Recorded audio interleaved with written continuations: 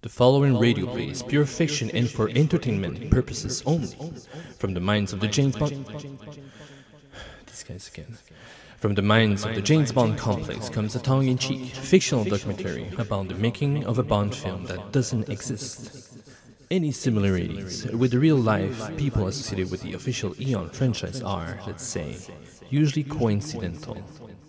This is all in good fun because the people involved love James Bond's movies. It's a mockumentary, so like, take a chill pill, man. Aight? Okay. Peace out. Drama. Oh. Action. Oh. Sex appeal. Oh. Yes, you may think that those are the typical ingredients of a James Bond adventure. They also happen to be key qualities of the making of a James Bond movie. Welcome to the making of Bon Voyage, the latest, greatest, and biggest Bond film extravaganza.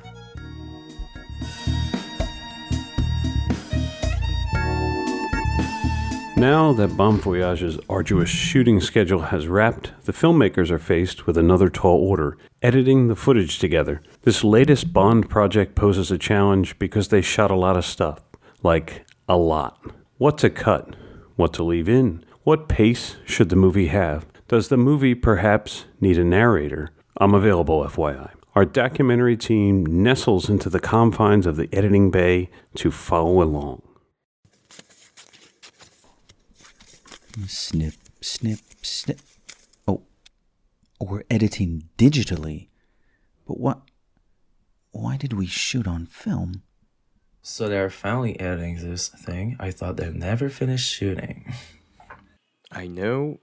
It feels like it's been going on forever. By the way, that means we have a lot of footage too. How is this going to work? A wise person once said, we'll fix it in the edit. I see. And who is this documentary's editor anyways? Oh, I found someone. A really, really super cool, chill dude. A really classy person. Super smart and talented. Wow, this person sounds amazing. A real stand-up guy. He is. A remarkable, uniquely talented human being. You know, I've never even met this person and I feel like he's already my personal hero. As he should be. Ah, ta gueule, travaille-le. C'est beau. On tourne.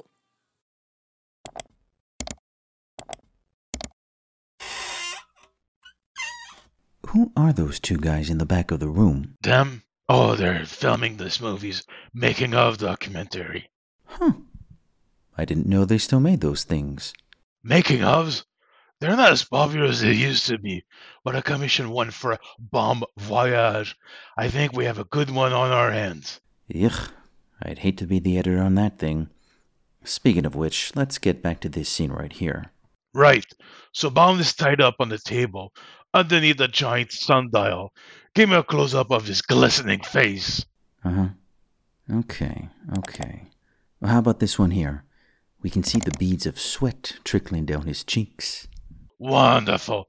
Plus, the look in his eyes suggests he may crap himself. I would if I was about to be used like a human marshmallow. Oh, shit. What? Look right here. Here are the establishing shots of Bond tied up. Here are the medium and close-ups. That's fine. But our next footage is much later in the day. The sun's in a different position. I hate it when this happens. And what, may I ask, do you mean by when this happens? Let's just say I've run into this issue on previous films. It's okay. I've got this. We'll just cut to the other shots. No one will notice. Seriously, what is that? Some sort of editing technique from back in the 80s? The point is, it worked. Yeah, back when fans didn't have the means to rewatch and rewind and pause and zoom in on their favorite films. I don't feel like finding an everything wrong with Bon Voyage in 15 minutes video online. Fair enough. Look, you always say to fix things in the edit, so that's just what we'll do. Let's Let's use some editing magic to zoom in on Bond's glistening face and do one of those desert mirage heat wavy effects. Make it look like he passes out. Then we cut to later in the day. Not bad.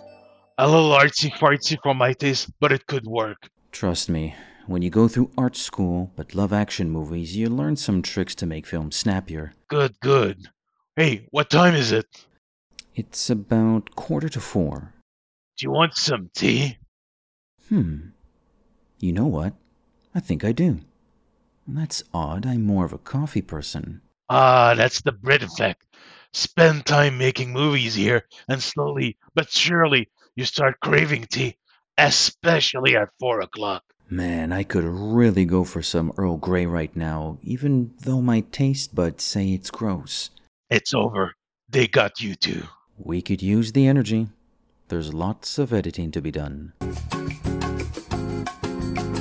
Approximately 3 months later.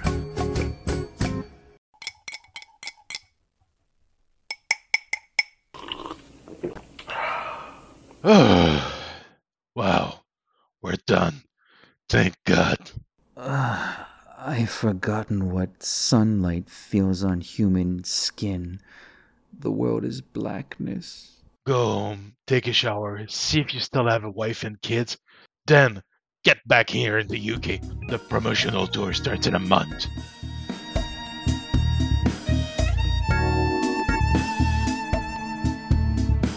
We're leaving John Glenn, really.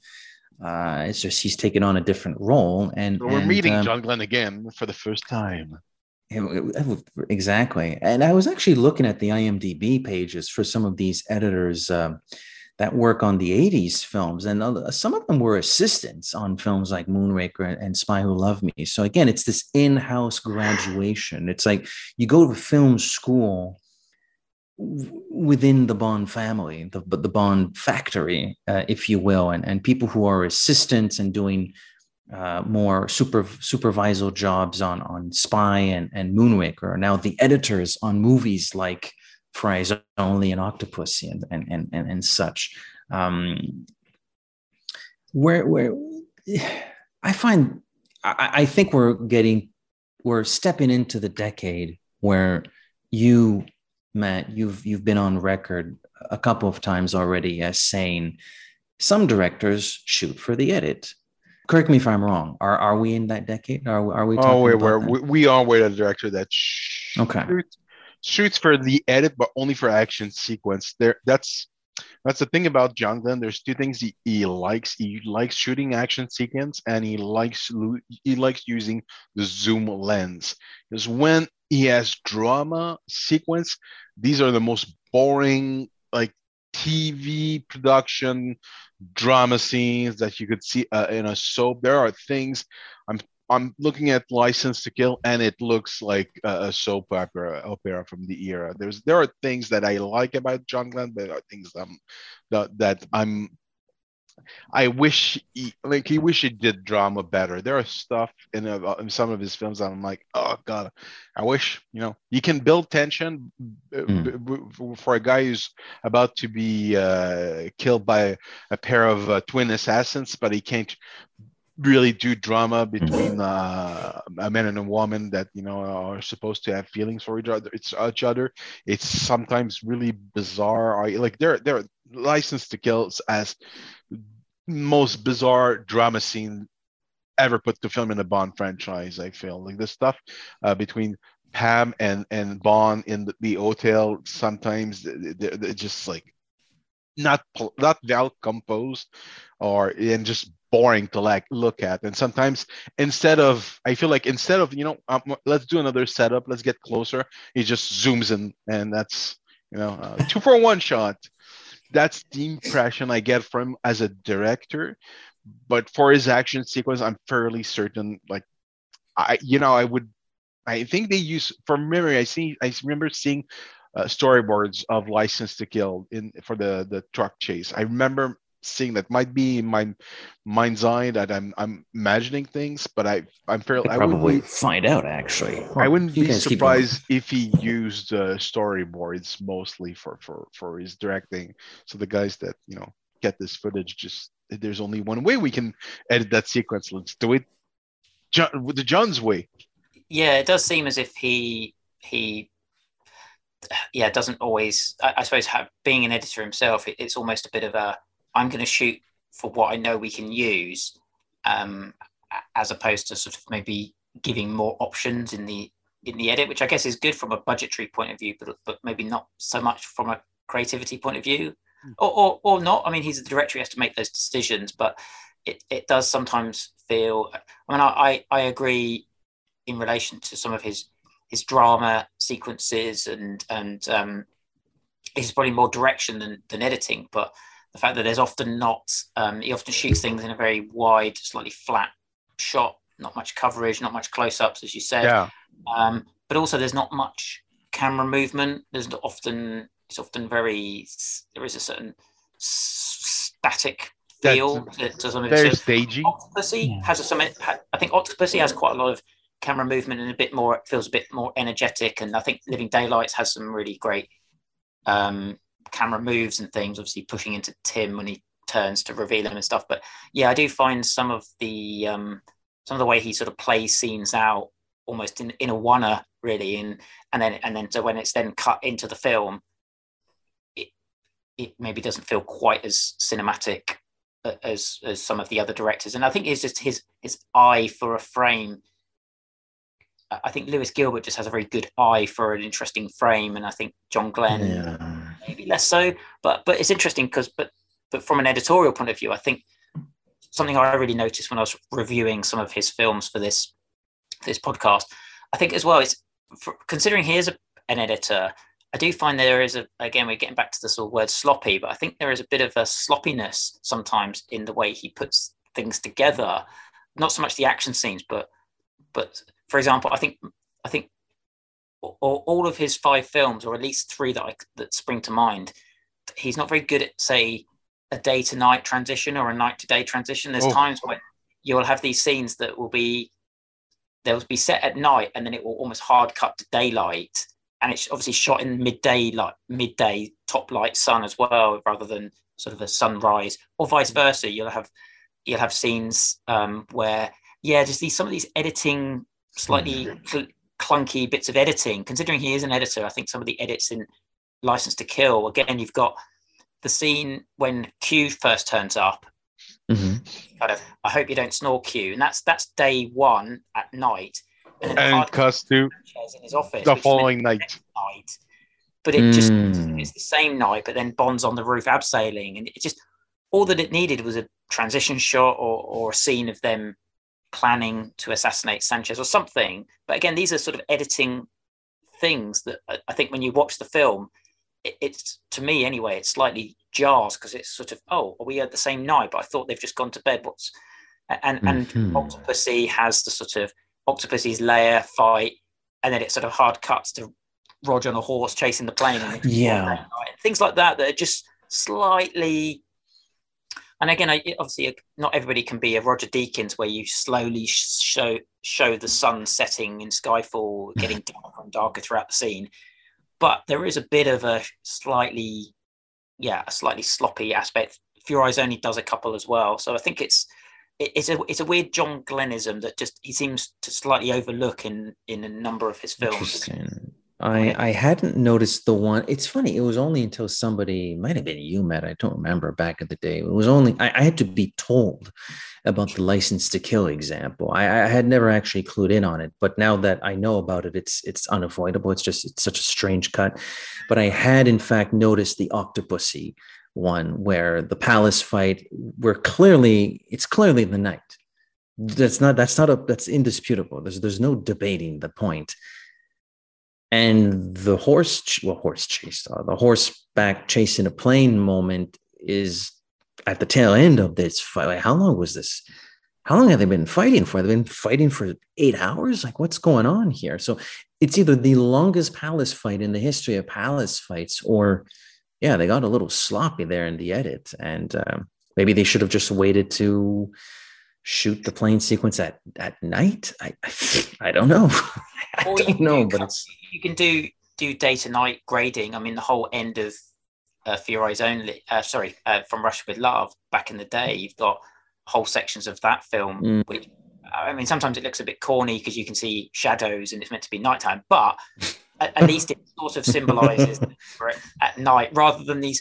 I suppose for me, I'd prefer that than a sort of hard edit from when he's looking at he goes onto the wave crest in License to Kill and it's pitch black, and then it hard cuts to Sharky outside dead, and it's middle of the day lighting, and it's just, I don't know, it's more jarring to me than if you'd have done a slightly cheesy blue filter grade for.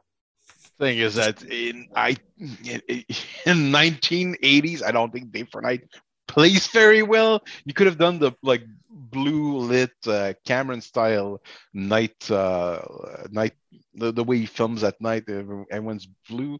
Could have done that, but yeah, there are other ways you could have fixed. But in Octopussy, I think the context of the scene doesn't, like, logically doesn't make sense. I don't think a couple of dancing, I wouldn't call them, I don't know what to call it, entertainers of the night would go to a palace at, let's say, the sunrise is at 6. Let's say they go there at 5 a.m. and they fight for like 45 minutes, and the sun. I don't think that happens. Like, I think that's mostly something that happens at like midnight ish. A couple of entertainers. Yeah. I love that name, Entertainers of the Night. I mean, there could be early risers. I don't know, but but I suppose in terms of editing and film language. And again, Bond doesn't generally do this, but I suppose when you are in those kind of scrapes, and you have, I mean, we've seen this in movies, and it's a bit creaky, but having a cut of a shot of the sun rising, you just have a shot of the sun rising. Oh yeah, that's there you go. I mean, they do it in episodes of Friends. It's kind of a transition from day to night, done, and it's but John Glenn. And again, I'm not just singling him out, but it's quite noticeable in a number of his films. But so it's even having those sort of transitions, passing of time transitions, just to help. And even if you look at the end of License to Kill, on the end credits, you've got aerial shots of what's meant to be the city. You could have just used a bit of that in between, just to show a passing of time. I mean, cheesy as it is, but you just have a dissolve into that. Bizarre John Glennism that you just picked up on. I know, I never picked up on it. A View to a Kill also end with like gorgeous shots of San Francisco for some reason. It's the only two films I can think of that end with. Octopussy has the boat floating off into the sea, I guess. I'm trying to think of how the other. Oh, and you've got swimming. But he likes his images over the end credits rather than just black credits with text going up. He likes his it's Margaret Thatcher talking to the parrot whilst they're swimming off in the sea, and the credits roll. So yeah, maybe that's kind of so it's not just the pigeon and the jump scares for the birds, it's sort of these weird other credit sequences. And once again, this is the non-filmmaker speaking, but if you had to pop quiz me or just sort of pry my brain, well, Edgar, you don't make movies, but why do you think something like that would happen? Why would that sort of sloppiness in the day to night transitions, why would that occur? It would probably because they just didn't think of shooting anything. It was too late. They wrapped up principal photography. That budget is done. It's now time to edit this. And they're sitting there in the editing room going like, thickish. We didn't film the goddamn sunrise in India. What are we going to do? Well, it's too late. Just splice together, the palace fight and the horseback chase, which is disappointing because he is John Glenn and his editing team. You got John Grover's, Peter Davies. Between those two guys. There's a third guy that pops up, but it's mostly between those two guys, Grovers and Davies, that they edited most of the 80s film. One has to think it's just lack of footage. John Glenn is a former editor, and there are multiple editors on these movies. Like, how could, apart from non-existent footage, I don't understand how you can mess that up. And I don't really sort of get it. And even the script must you must know when you're shooting it. Okay, we've got the action scene of Rog hanging off a plane in the day. It's going to be set in the day because we can't do those stunts at night. It'd be too dangerous. And then you're shooting Octopussy's palace fight, and yeah, I don't know. But even I think even with License to Kill, you can see that he's got that footage of Isthmus City, the aerial shots of Isthmus City, because it's over the end credits. So it's kind of, couldn't you just, so you have that. So it's interesting. I know License to Kill had a lower budget because they were still paying off Moonraker, and there was certain limitations of shooting in Mexico and things, but it still seems as if that material is there. So yeah, I just find it, or whether it's something that he's just sort of doesn't really, just thinks, oh, it's more I don't about care. Yeah, it's just kind of, oh, let's just keep the film moving. But sometimes when you see it so slammed together, it's probably, I think it's just more of a jolt. You really notice it because it's not particularly smoothing, or even just putting in a fade out. I mean, as cheesy as that is, it's your most basic editing get out of jail card of just fade out, and then it fades in again, and you got into a different location, and it's sort of passing of time. But like you say, it's the timeline itself doesn't quite line up because you've got Octopussy's crew turning up at 5:30 in the morning and going, "Hey, we're ready to party," and everyone's going, all the guards are going, "I just want to get to bed," and then it's suddenly daytime. So I don't know. Yeah, so it's very odd. Those were some of the things that I noticed that were just kind of a little bit odd, really. This, I find this, you gentlemen can feel free to disagree or add on to this, but I also find this decade is one where it's another curious example of having to make a scene work in the edit, despite the fact that the material is not that great. I know we talked a little bit about that when we discussed Golden Gun and Diamonds. I'm going to go to A View to a Kill when Bond and Sir Hilary Bree, Sir Godfrey, they investigate the drugs that they're given the horses, and they have to fight these guards. But like Roger Moore, Patrick Macnee, the actors playing the guards, none of these people are fighters. But we filmed a fight, we filmed fisticuffs, and we have to make it work in the edit. My argument is not that it works in the edit. I'm not making that case. I'm just stating, here's an example of we filmed it. We can't go back to this set. It's done. Principal photography is over. Work with this. It's almost an argument to cut the scene completely to have more. I mean, I know they wanted to put action in it, but it doesn't. You could just have, they're sneaking about and they hear a noise, and then they put the capsule back in the tray. And then you just cut to them getting outside and going, oh, they're going to close the portcullis. That fight scene doesn't have any story purpose. It's similar to the fire engine chase. I mean, it's obviously you want action in a Bond film, but I suppose in the case of that fight scene, yeah, they were obviously trying to edit around four men who are not the most active and agile as they could have been. So it's almost.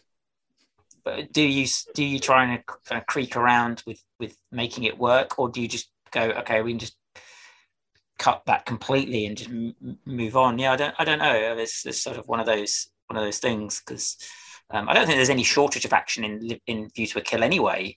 I think there's enough. So having that scene removed, I don't think would have actually hurt the film. I think if anything, it would have slightly made it a bit less possibly embarrassing. I don't know. Yeah, that's embarrassment. It's part, to me, I like A View to a Kill because it's. I think it's a good. I feel like it's a good Bond movie, but also it's an embarrassing one at the same time. It's both amazing and awful. Exactly. It's both amazing and awful. It makes it entertaining to me. I mean, I can't say that. Oh, it's all great. It's amazing. It's the best movie. No, it's definitely not. But it's funny. It is like I've done bad movie nights with that film, and it's funny as hell. I've watched that movie on my own as a movie, like as any movie, and I'm still entertained. Like there's great performance, but yeah. Speaking of editing, the magic trick of that movie is they make Roger Moore, for the most part of the movie credible as an action star, which he was not. When when you know that he's not in any of the action sequence, it's they've done what they could. But when he does a sort of a cartwheel and he uses the shotgun, or he's fighting atop the bridge there, it's not Roger. You definitely can tell when he's skiing. He's there to take off the boots, but he's not skiing. Yeah, but you mentioned the Golden Gate fight. I think that's really well edited, though. I think that looks really, really good. Oh, but it's well edited. But you can. You can only hide the chicanery up to a certain level. At one point, if your star can't, do the work, recast. Yeah.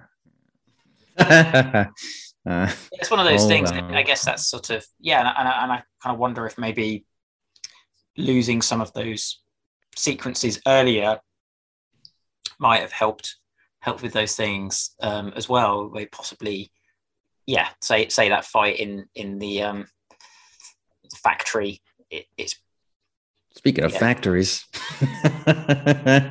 and, which is funny because we get the best of both worlds with John Glenn and his editing teams. It's not always the same people throughout these 5 films. We've spent a good few minutes about some of the clunky moments, but then there's the Golden Gate bridge fight. There's the climb atop St. Cyril, which I think is a masterstroke of tension. Oh God, that gave me nightmares. Speaking of fear of heights, that's probably because of that movie. Now I think of it, it horrifies me that knowing that he's on, he's holding by that one piton and that guy is about to knock it off. And it's great. Yeah, I think some of those sequences. I think, and also to just get back to View to a Kill as well, where I think there's some sequences in that are actually edited really effectively. I'm just thinking of Mayday in the back of the Rolls Royce, the way it builds up the tension with the car wash, and even the bit. I think some of the action scenes work better for Rog, obviously because he was 57. I think he had really bad flu making that film as well, so I think he was quite under the weather as well. And I think some of the action scenes in that film where he's breathing the air under the tires and you can it keeps cutting to Mayday and Max Zorin watching him and through the water, bit of tension, and when he's in the underwater pipe and some of those types of sequences when he's climbing down the steps when the city hall's on fire, those types of sequences I think are edited quite well for building up the tension, but it's not this intense action fight scene that as we talked about, I think doesn't quite work for Rog when he's in his mid to late 50s. Whereas those types of action scenes, I think, are a better fit for that person of that age. So I think it's about playing to using the edit to play to that person's strengths, I suppose. And in fairness as well, when I was a kid, I didn't really think about his age. I just watched it when I was a little kid when that film came out. I just went, oh, it's James Bond doing stuff. I didn't kind of go, oh, Rog looks really old, and isn't it a bit creepy that he's necking with all these hot blondes? So I guess that's something that I probably focus more on. It's repeat viewing. You notice things, but some things they pop very quickly on a second viewing. Absolutely. I suppose that sort of potentially is a segue to then Timmy D for a sort of a new take on the role and possibly the new take on the editing, maybe. Yeah, because it's John Grover does those two predominantly. I think Peter Davies helps him a little bit on Living Daylights, though. When we've already talked about. Oh, by the way, the reason why I picked up this thing was to find because you were questioning. I think I've seen storyboards of. There are storyboards. Good. I had them. I mean, it's terrible, but you got a little bit right here. Oh yeah, you can't shoot a sequence like that with some, as limited as storyboards are for previs. You need at least that for a movie of that scale. You got the truck, you got the plane, you got the actors, you got the fire, You need to coordinate all of that for a single shot. Must be a nightmare. For sure. And there's a number of those in Living Daylights as well. I mean, just the fight in Afghanistan between the Mujahideen, who were good guys back then, and the Soviets. That's quite an endeavor. That's one of the last times we got a good guy battle versus a bad guy battle between two forces that really are kind of bad guys. But whatever, we don't need to get into the politics. Again, I think the editing actually does a really good job of blending Timothy Dalton with when his stunt double is there. I think the edit blends, maybe because of Timothy Dalton's able to do maybe a little bit more of the action anyway, but I think they actually do a better job of blending when it's BJ Worth hanging out of an aeroplane, or when it's a stunt man on the top of a tanker truck, to cutting to Timothy Dalton. I think it seems the editing just seems a little bit more polished around some of those things as well, and the Gibraltar stuff. I mean, I think the work print of Living Daylights, I've only seen a couple of bits, but the work print of the Living Daylights is quite an interesting comparison, because you can then see actually different edits and different sequences. And I think some sequences work better. The bit when I'm just thinking of when he cuts the rope for 006 or whichever one it is, when they're climbing up the side of the cliff, and you get the guy sends this spionum thing down and he cuts the rope. And in the work print edit, he cuts the rope really quickly, so the guy barely has a chance to grip onto the cliff. Whereas in the theatrical version that they've released, there's this sort of really long moment of the guy looking up at him, and part of me as an audience member goes, well, you're a 00 agent, you got time to cling onto the cliff. Whereas when it's done really quickly, it doesn't make the agent seem quite as slow to react, because the guy just drops the tag down and then just cuts the rope immediately. So things like that, from an editorial point of view, where you compress things to actually build a bit more logic to why the character doesn't just grip the cliff. The picture quality is really shonky, so it's really hard. I only watched a couple of bits of it just to see, but it was so hard to watch. Nevertheless, it is interesting. I know the Blade Runner is famous for having its assembly cut or work print cut. So yeah, it is, and I've seen that one. It's an interesting experience. It does get me in the mood to watch the work print of the Living Daylights. You mentioned the better editing with respect to action, and Timothy Dalton having to do his own stunts. I think John Glenn is such a gentleman, because he's on record. I don't think I'm making this up. He's on record for saying, post A View to a Kill. Well, I think Roger could have done many more Bonds.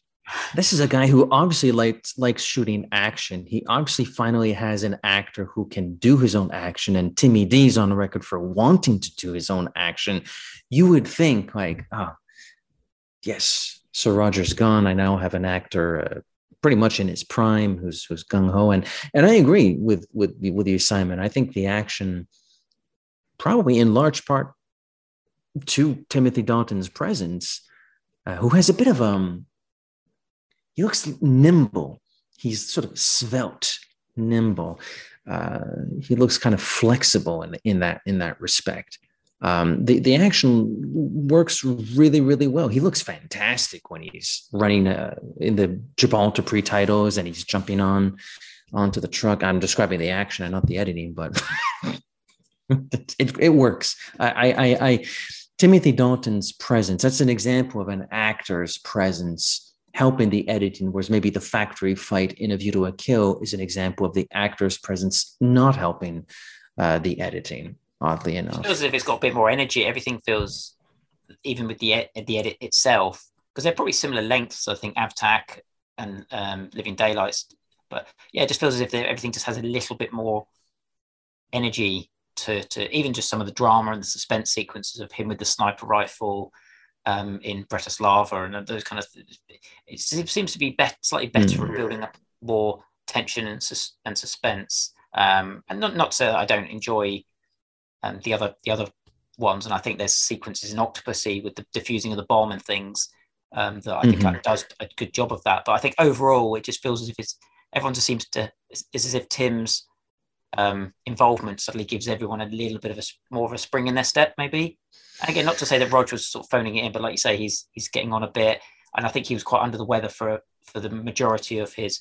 I know he had gallstones for Moonraker, For Your Eyes Only. He broke his hand, I think, or something, broke his wrist, and then Avtak, I think he had really bad flu for about a month. So again, that's not going to give you. Whereas I think Octopussy seems to just have a bit more energy in his performance, and so then if obviously you bring in Tim, who, like you say, is svelte. He's quite tall. He's obviously been working out a little bit more, and it's just younger. So I think it just gives the whole production a bit more of a zest, maybe. Timmy zest. I like it. Zest, yeah. A bit of prime Dalton. Yeah.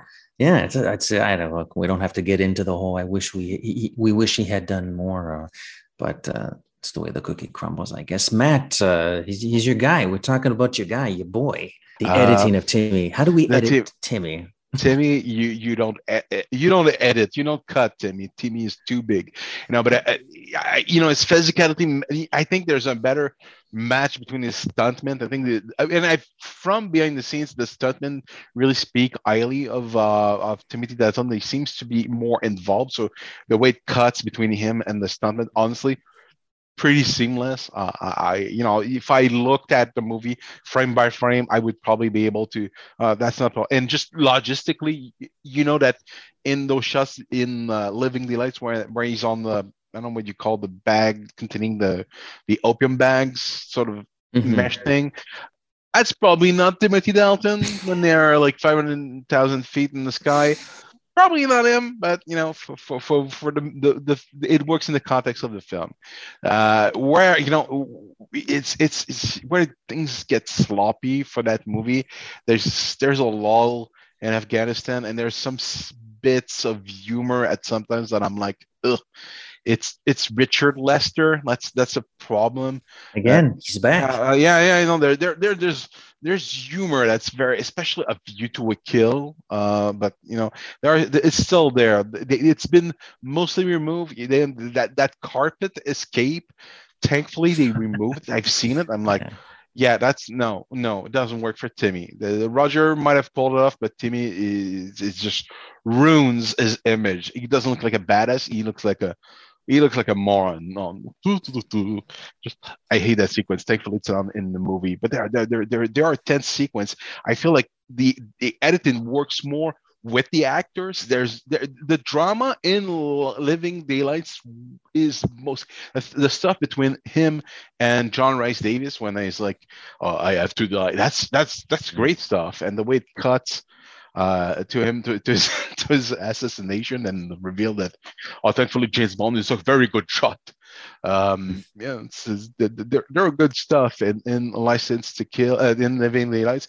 License to Kill, like I said, of the two of them, it's my favorite movie. But there's some stuff I'm like, God, I just a close up here, a little close up here in the drama sequence. A little bit longer edits. I'm like the drama between Pam in that hotel. There's a sequence when he suspects that she's sort of a double agent of some sort, and he confronts her with the gun. There are moments there that I just tighter editing for the drama, but the action sequence, I mean.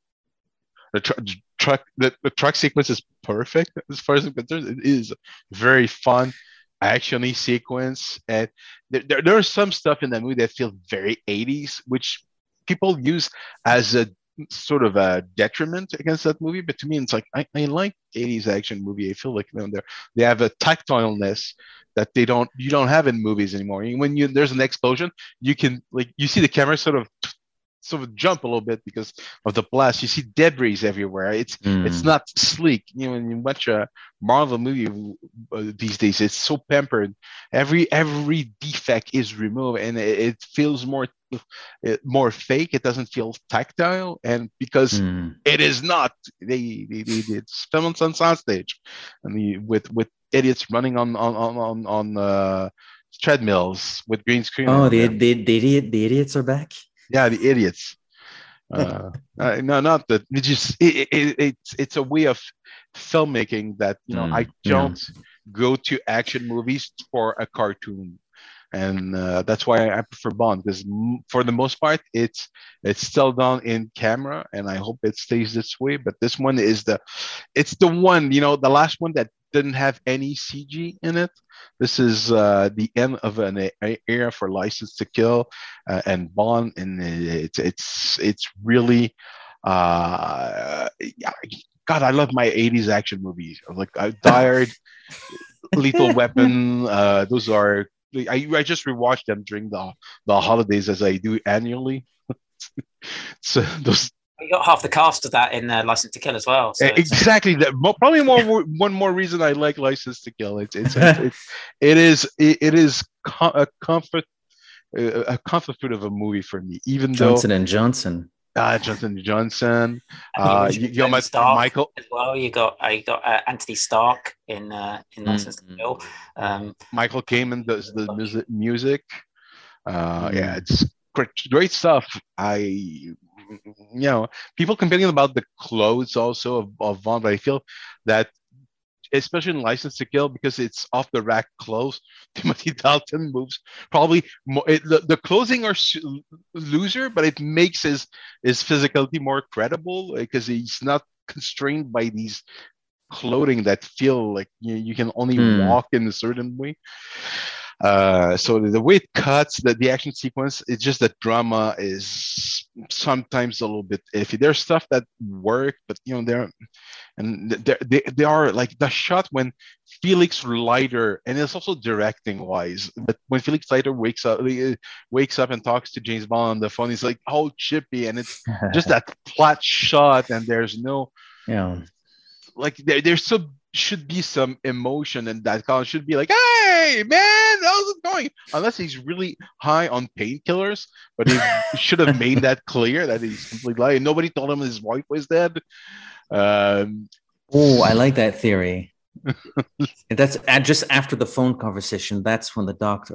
Excuse me, Mr. Letter. Can I have a moment? Good news, bad news, kind of deal. You're alive.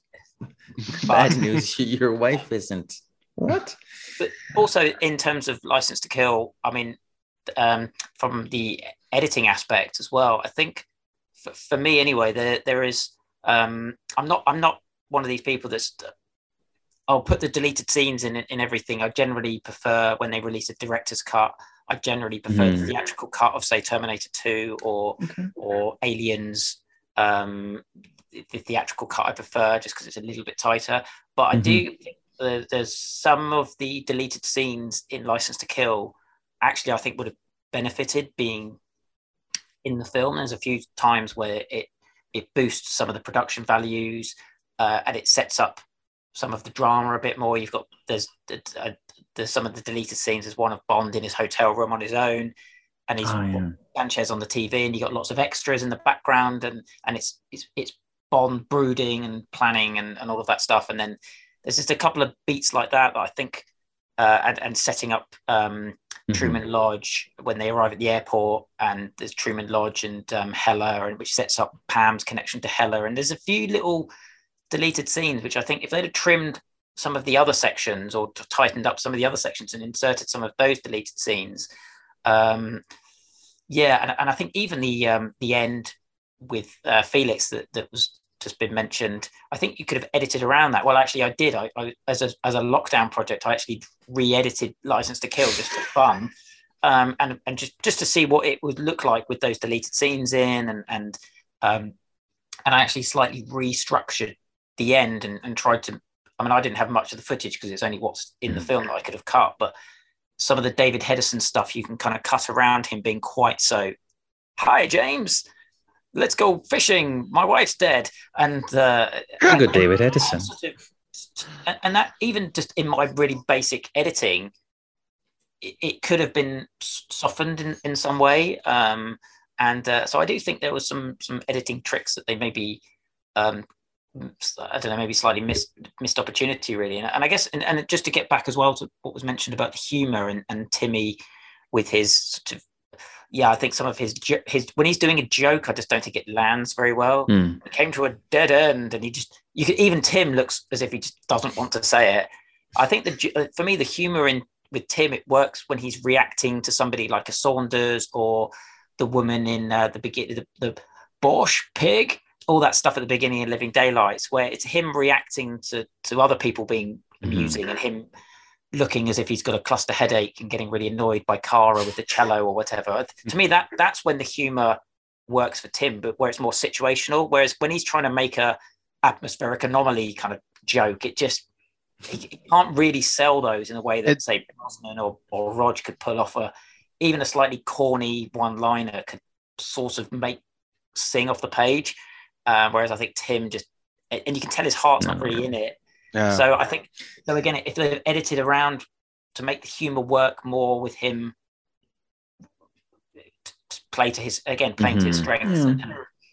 There's that joke, especially speaking of editing, in the Living Daylights when he after killing Necros, he goes to the cockpit, and Kara asks him where Necros went, and he says, there's not even a close-up of it. He says that comment so off the mark, and I think it's when he says it, we're probably looking at an insert of cockpit reading, and he's like, oh, I gave him the boot. You're like, what?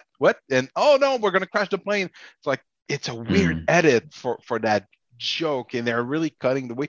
And I that humor, they're really because Dalton wants to play it so straight, and they have to force these one-liners, and like I don't know what his process was as an actor, but it feels like he was. I don't know what he was thinking, because the book version of Bond is so up, straightforward action guy. He doesn't do that when he quips. It's later on in the books he starts doing a little bit more quips. And that's clearly inspired by the Casino Royale version of Bond that doesn't do that. So it's weird that, as you said, the humor really works with Kara, and the Living Daylights is the humor is just got it's not working. I'm fascinated by the John Glenn Timothy Dalton relationship. I mean, we could do a whole podcast for me about their relationship, and I know they don't. I think from Living Day, License to Kill onwards, they didn't really speak, and they had a big bust up, I think, on that film. And so I know there's some. And I think on the Hot Fuzz audio commentary, Tim makes a few offhand comments where I can't remember exactly, but I think one of the actors he's with talks about the Bond films, and they go, "Oh, who directed your two Bond films?" And he just goes, "Some editor." And then I don't know if that's a direct quote. I could be slightly misremembering it, but I think it was something along the lines of he makes quite a obviously there doesn't seem to be much respect. I think he respected Cubby Broccoli a lot. He carried his coffin at the funeral and stuff. But I think in terms of his relationship with John Glenn, I think was, again, probably didn't help him wanting to explore the character, and John Glenn maybe pushing the Rog style humor. And I think just to end on the, I think in terms of an edit that works for the humor for me in terms of how Tim plays it is there's the sequence where he gets Cara out of the phone box, Living Daylights. And there's that, it's a classic comedy hard edit where I've got to get my cello. We have 10 minutes if we're lucky. We're not going to get your cello. Hard cut to him waiting in the car and just fuck's sake. And then she gets the cello into the car and accidentally hits him on the head. And you can tell he just has that sort of, I've got a headache. I just don't want to be doing this. But that sort of hard edit contrast, we're not going to do the hard cut to him doing it and looking really annoyed about it. That to me is when the humor of Tim really, really works. It's quite visual. It's quite, like I said, it's quite situational and reactionary rather than him trying to be funny and making a quip. So yeah, I guess that's when it seems to land. It's interesting. There does seem to be, obviously we're Bond fans here. We love both of the films dearly, but since we're talking about the editing around humor or trying to make a bit of humor land, or Matt, you alluded to some of the dramatic scenes, like when Bond is sort of aggressively interrogating Pam Bouvier because he thinks she may be working for the other side. There does appear to be a strange drop-off from Living Daylights to License to Kill with respect to those qualities specifically. I'm not I still like the movie, but yeah, it's bizarre. Yet it's the same Bond, the same director, it's the same editor, and yet there's something's off sometimes with the editing of License to Kill. We talked about the Day for Nights. Is this the same night? Is this a week later? Is this 15 minutes later? Weird. They started shooting with an unfinished script, and I think that was a major drawback for that film, is that they weren't ready to shoot. That script was not finished, as far as I'm concerned. It still needed a polish, and they just went ahead and started shooting and tried to fix it in production, and even in editing, they probably tried to fix stuff that didn't work. There's Eller is. If you watch that movie without the song on, without subtitle, the entire subplot of Eller, it's in filmmaking they say show don't tell, but Eller, the Stingers, it's all tell. You never understand if you don't have the subtitle. You're like, what the hell's going on? That's something.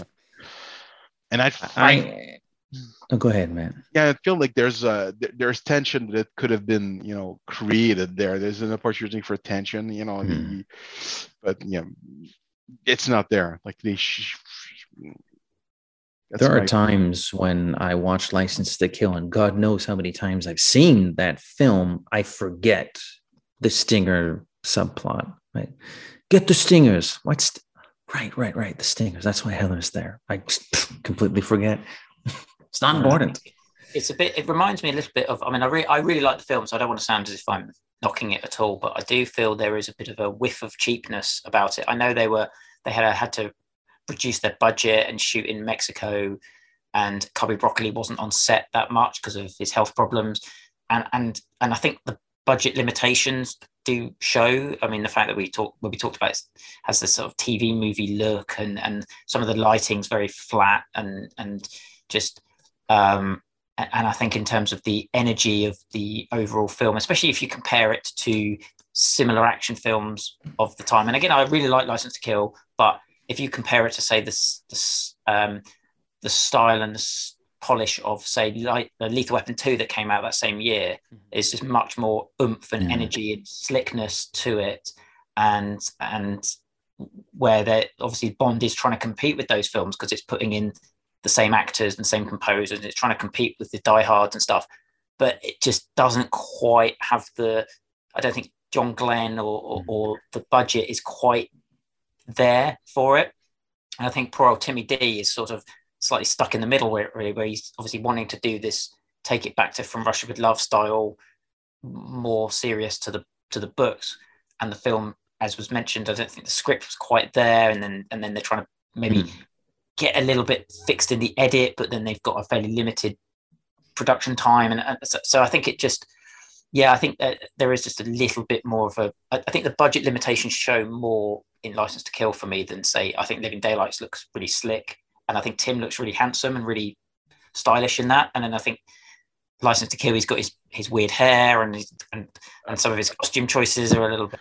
Oh man, people have so many. Oh god, the hair. Like, I don't mind the hair as much as many people do, but it's always that thing with the hair that comes back when fans talk about that film. It's like, his hair is horrible. I don't know. It's not. I think it just doesn't make him look really super cool. I think that's the thing. There is a bit of a slightly. But it makes him look vicious. I feel like when it's slicked back, he just looks, and it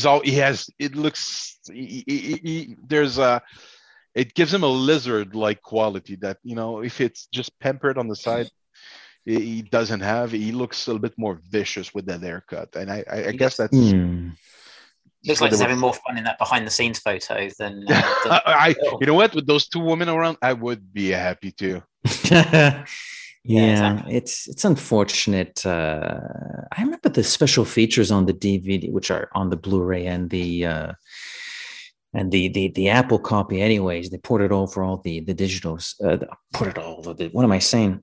They've ported over all the bonuses on the Apple versions, and they interview Timothy Dalton on set, and I don't know. There's a bit of a whiff of I might be done with this. I don't know. It's strange. I don't know. I'm not getting the same enthusiasm from those interviews as I do from the Timmy interviews on the Living Daylights DVD. It's not the same Timothy. I mean, he might be sensing that. I don't think I really wanted to sign up for this. Actually, I'm having second thoughts here. Not grotesquely, not like overtly, and he feels like he wants to walk off the set. I'm not getting that same.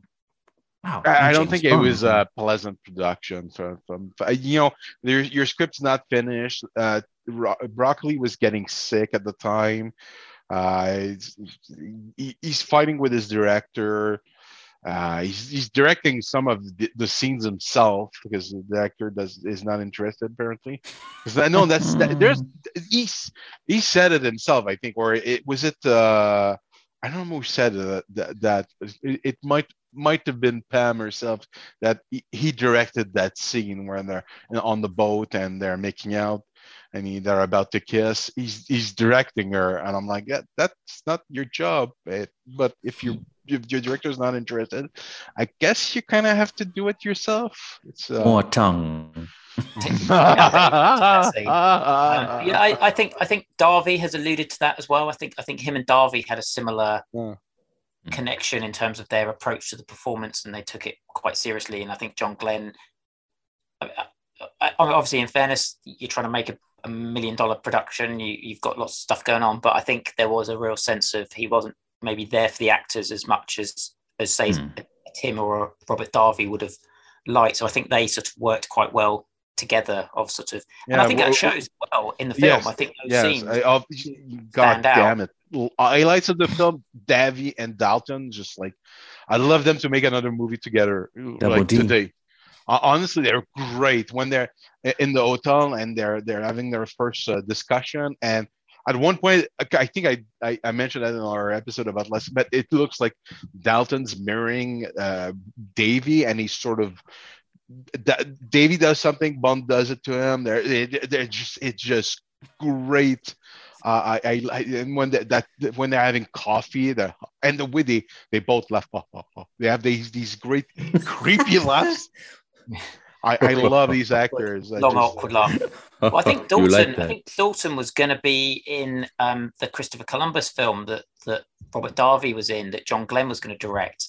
As I understand, that was, I think, 89, 90 for the I think because John Glenn directed it, and I think because they had and again I can't remember, I don't know if it's definite, but as I understand that because they had a bit of a bust up on License to Kill, Dalton then didn't want to do the Christopher Columbus film. I think Robert Darby is still in. I can't remember. That's been a while, but I think that film still has Darby in it, and Marlon Brando randomly. Yeah, there were a pair of competing. Not the Ridley Scott one. Yeah, it's not the Ridley Scott one. It's the one.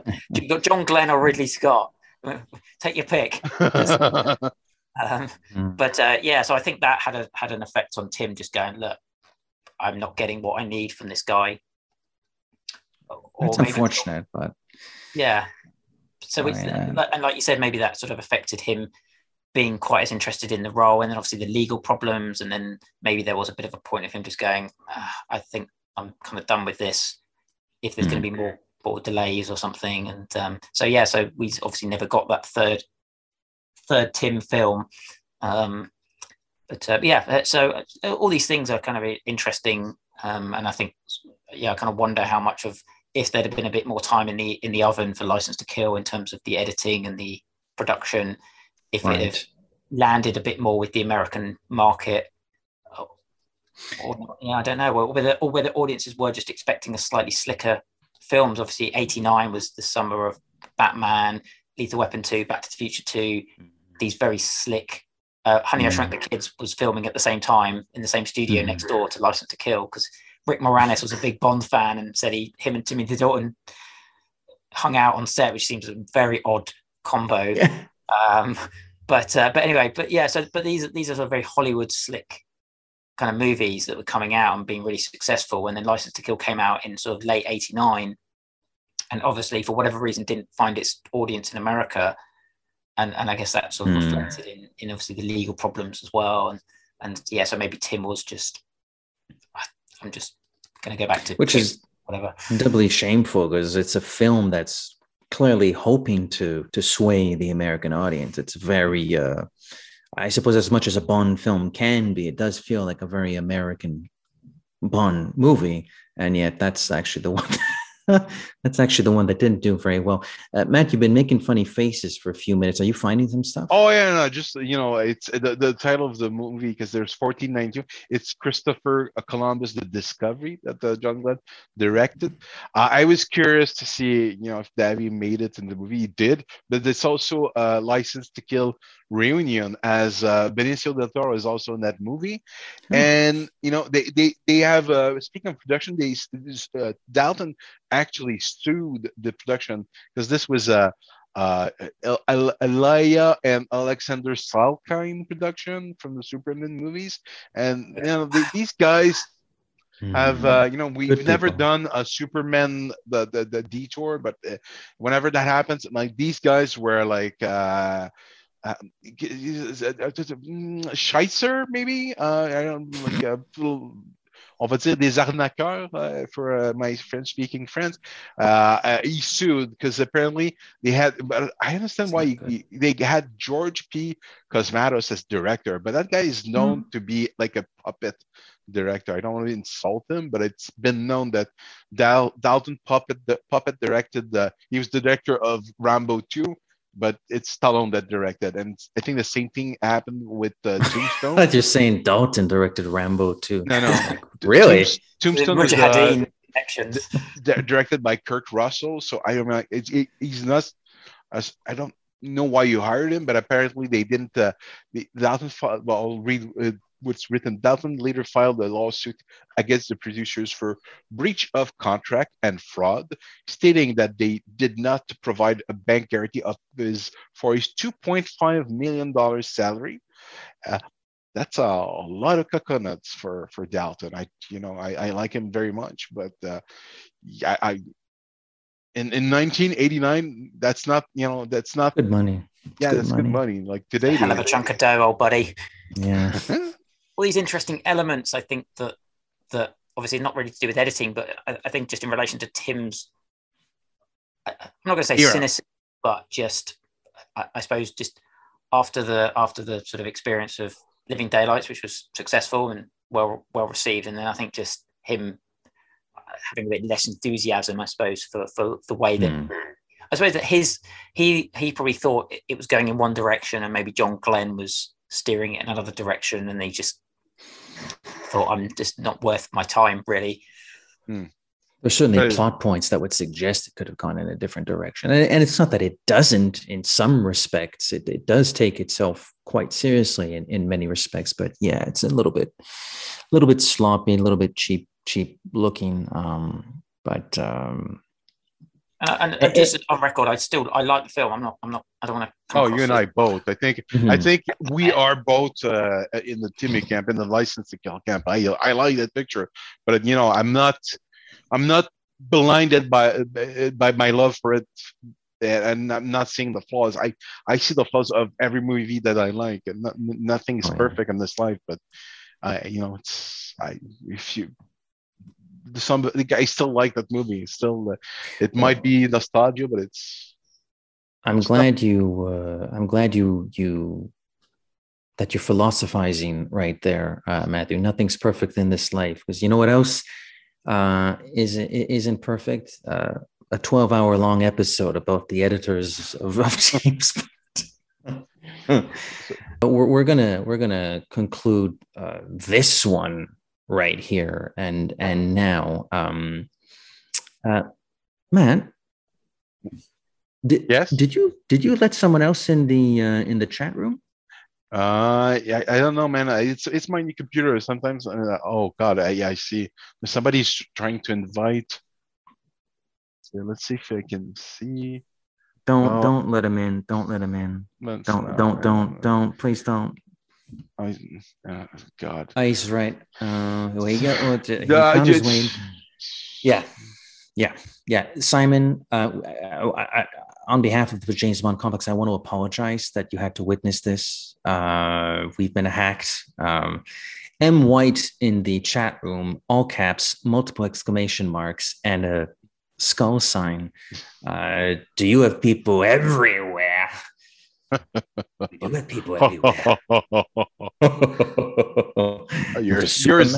yours is super. Mine is. I can't do it. Lucky you showed just in time. Things were about to get nasty. I like that line. I love that line. Which the bloody podcast off. That's very good, actually. I like that. You're the second guest. You and Mike Reyes, friend of the show, Mike Reyes, who's a pop culture journalist for Cinema Blend. You two do very, very good imitations. Very, very good imitation. We need to make a show with you two where you just play characters in the Bond universe. But we do have people everywhere. We're at www.thejamesbondcomplex.com. Facebook, search for the James Bond Complex. Instagram at the Bond Complex. Twitter, no, Instagram is at the James Bond Complex. It's Twitter that's at the Bond Complex. We're hosted at Anchor, anchor.fm.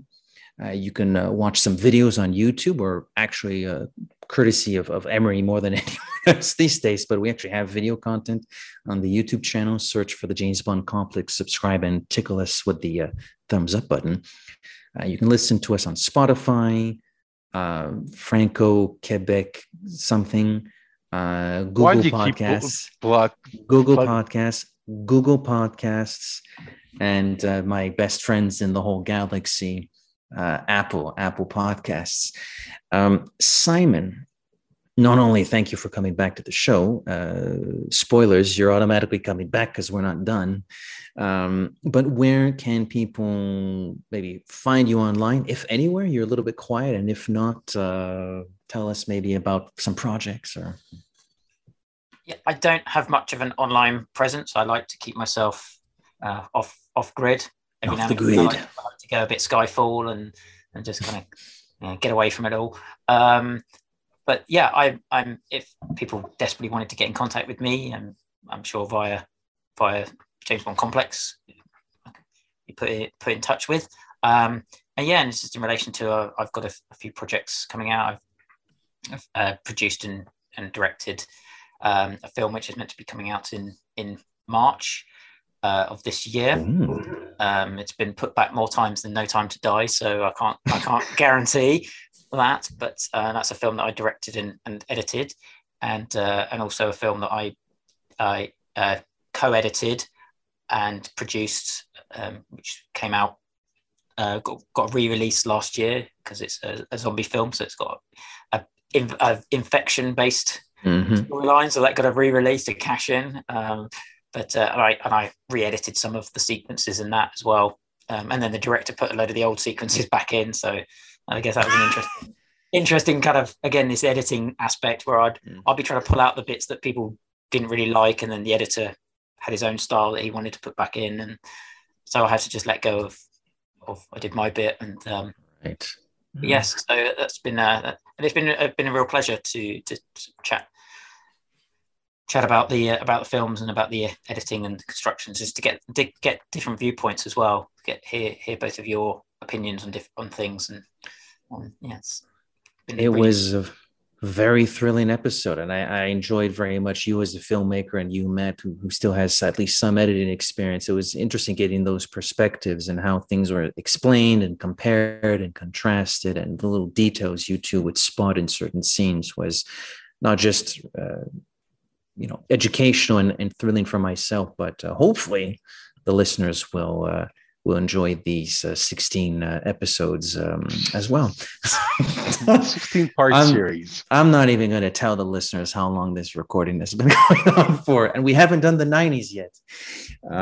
But we'll be back with not necessarily next week, but we will back in the near future, the very near future, because I think we're on a roll here with more of the 90s, the aughts, and basically Brosnan and Craig.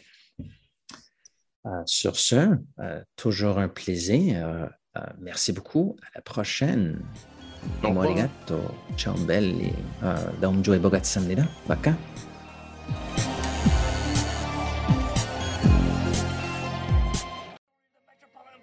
That's the music here. Wonderful romantic music comes in. I think the whole soundtrack's fantastic. Yeah. It's the same guy that did the last James Bond movie, you know. Oh, is Bob it? Arnold, yeah. I believe. Sanford. Who directed your Bond movie? A fellow called John Glenn. John? Glenn. Yeah. He used to edit them. Did he? And then became a director. He did about 6 of them, I think, mostly with Roger Moore. Funny man, I did a movie with him afterwards. Oh, no good at all, but, oh, yes. He's very funny to me because the script altered, and he kept ringing me up and saying, what do you think of the alterations? I said, well, I don't understand why the leading man's part has become this woman. He said, well, it's the producer's girlfriend. I said, that's a good a reason as any. I said, It's can a she very act? good reason. He said, well, it doesn't matter. He said, I find that they can either walk or talk. I find out what they can do and I let them do that.